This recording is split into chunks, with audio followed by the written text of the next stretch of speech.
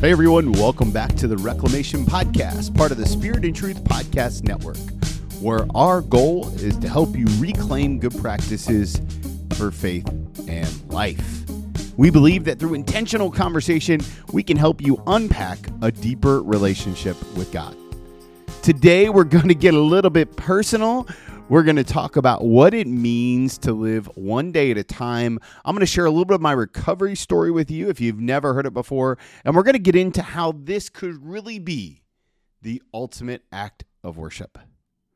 But first, let me just remind you, if you haven't yet hit that subscribe button, please do so wherever you listen to podcasts. Also, leave a rating or review on iTunes or Spotify. And the highest compliment you can give us, share this episode with a friend. Also, I know we've talked about this maybe too much, but I would love to hear your feedback. So if you have thoughts on the episode, hit me up on the Instagram. It's probably where I do the most stuff, at TWMilt, at TWMilt on Instagram. It's a great way to connect with me. I post something on Monday, on Tuesday, on Thursday, and then I'm in my stories pretty regularly. So, lots of ways to connect. Lots of ways for us to continue to build community. Also, if you haven't yet joined the Spirit and Truth Living the Faith Facebook group, I post a lot of things in there too. So that's kind of where I'm living on the internet right now. Facebook group, Living the Faith, and on Instagram at TWMilt. All right, so let's jump into today's topic. We're going to talk about one day at a time as an act of worship. One day at a time as an act of worship. And let me just tell you that I identify as someone who's got really bad coping mechanisms. Can I get an amen? Right? I just really struggle sometimes with what coping looks like. And so almost 9 years ago, September 9th, it'll be 9 years, I decided to stop drinking because of a church position I was holding. And so maybe you've been there before where you've been convicted by something at work to change a behavior. And I decided that I was going to stop drinking. Now, when people ask me about my drinking, they're always like, well, were you an alcoholic? And let me just say this. The big book, the Alcoholics Anonymous book, defines an alcoholic as anyone who desires to quit drinking and struggles to do so. And that was definitely me. Now, I wasn't the kind of alcoholic that was drinking 5 times a week, 7 times a week. That wasn't me, but I was a binge drinker. Maybe you can identify. So when I went in for 1, I might as well have 2. And if I'm in for 2, let's have 4. And if you're going to do 4, let's just do 8. And if you're in for 8, you might as well just do the whole case. Right? That was the way that I drank. I'm kind of an all or nothing guy. And so early on in my recovery, I had a lot of judgments about how I wasn't that bad of an alcoholic.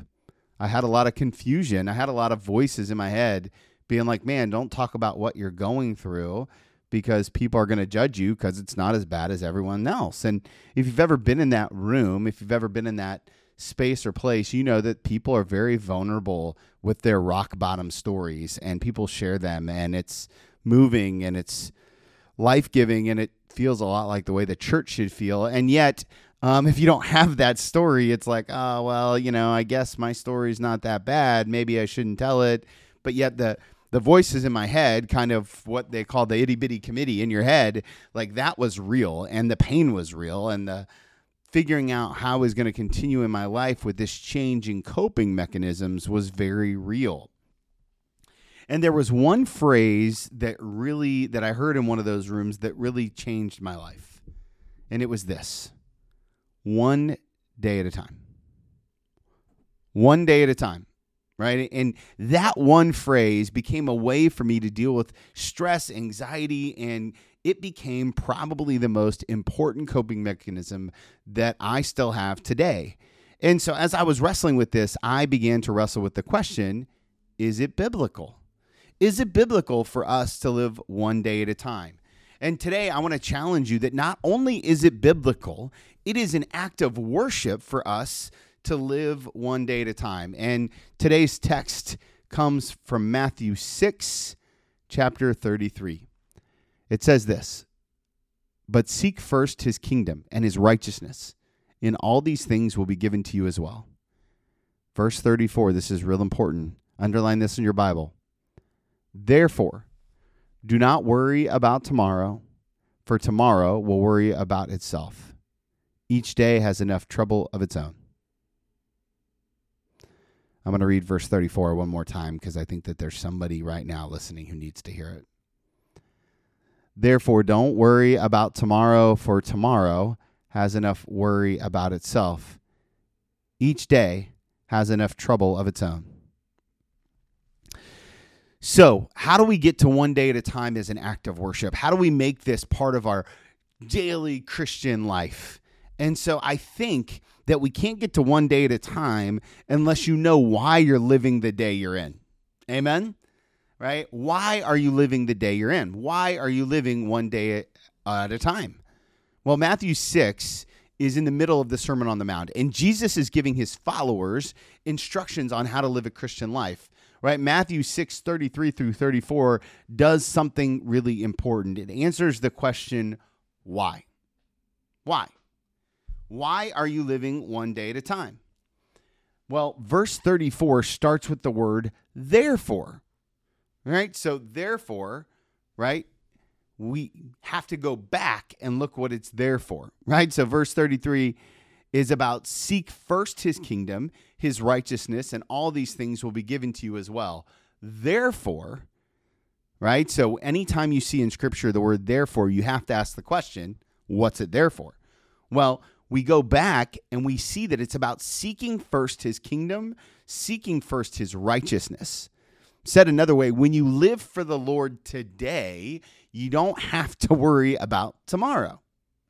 It is the ultimate act of worship. It's signifying that Jesus is Lord and you are not. It's a coping mechanism. It's a way of life. It's keeping one ear to the natural and one ear to the supernatural, as one of my mentors says. Right? So when I'm keeping one ear to the natural, I'm paying attention to the world, but I'm keeping one ear to the supernatural. I'm acknowledging that Jesus is Lord of all of my life. One day at a time as an act of worship is a reminder to each and every one of us that the Lord is in charge of this day. The Lord is in charge of this day, and tomorrow the Lord will be in charge of that too, because he was in charge before I got here. He's in charge after I got here. He's in charge of everything. So when we talk about living one day at a time, it's not about giving up. It's not about retreating. It's about surrendering to the lordship of Jesus, signifying that Jesus is Lord of every part of my life, of the good parts, of the bad parts, of all the things in between. So how do we do that in practice? Well, if you go back an episode when I talked about disciplines, I believe this really starts with your morning routine. So every morning I get up, I pray, I acknowledge that Jesus is Lord of today. He's in charge of today. I'm not in charge, right? That's one of the things that I have to tell myself all the time. Maybe you're the same way, maybe you're not, but I have to continually tell myself, Tony, you're not in charge here. Tony, you're not in charge here. So Jesus is Lord over everything. And that means as I seek his righteousness, as I seek his kingdom, as Matthew points out, then everything that I do is about submitting to the Lord's authority today. And I don't get to question what the Lord is going to do tomorrow. Now, I can wonder, I can be curious, but it's not my job to put things in motion for tomorrow if I'm following the Lord today. Because if I'm following in the Lord today, then he's going to set me up for tomorrow. He's going to set me up for the day after. He's going to set me up for the life to come. Living one day at a time is about saying, today is the Lord's day, and I'm going to give everything I have to the Lord. So the argument with my kids today, I'm going to give it to the Lord. The argument with my wife, I'm going to give it to the Lord. My successes today, I'm going to give it to the Lord. Right? The good parts of the day, the bad parts of the day, I'm going to give it to the Lord. And I'm not going to worry about tomorrow because I've already preemptively decided that that day belongs to the Lord too.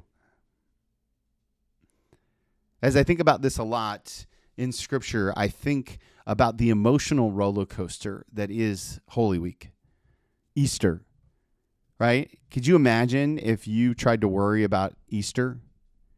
Because each day of Holy Week is an emotional roller coaster, the crucifixion. Could you imagine being one of Jesus' disciples on the crucifixion day? That day was for sure an emotional day. And if you were a disciple trying to control the outcome, you would have never guessed what was going to come. Then you go to Saturday, what we call the day of silence, when seemingly God was quiet. Man, and we've all had seasons like that in our lives. Or feels like God's not saying anything. But if Jesus is Lord of today, then that's my response. That's my coping mechanism. All right, so the crucifixion is a day of pain, and we've all had those, and Jesus needs to be in charge of those days. And Saturday is the day of silence, and that's a season of waiting, and we've all had days like that. You might be in that season right now. But guess what? Sunday's coming. Right? So if you have the crucifixion day and you have the day of silence, then you get to have the empty tomb day, where the resurrection Lord and the stone's been rolled away and the tomb is empty and God is with us. See, living one day at a time is acknowledging there are going to be days that feel like the crucifixion. There are going to be days that feel like the day of silence, but there are also going to be days that feel like the empty tomb. Man, I love those days. The empty tomb days are my favorite, but regardless of whether it's a Friday, a Saturday, or Sunday, or crucifixion, a day of silence, or an empty tomb, the day belongs to the Lord, so I don't have to own it. Friends, you don't have to own it. As the gospel writer says, each day has enough trouble of its own. You don't have to own the pain. You don't have to own the silence, and you don't have to get credit for the empty tomb. And so today, I just want to challenge you. Who's ready to start living one day at a time for the Lord? I've got almost 9 years sober. In September of 2022, it'll be 9 years. And people always ask me, do you think you'll not drink forever? Because I'll be honest, I was a pretty good drinker. I thought I was pretty funny. I'm loud and gregarious when I'm sober. You can only imagine me when I'm drinking. And this is what I'll say. I don't know if me not drinking is forever, but I know that me not drinking is for today.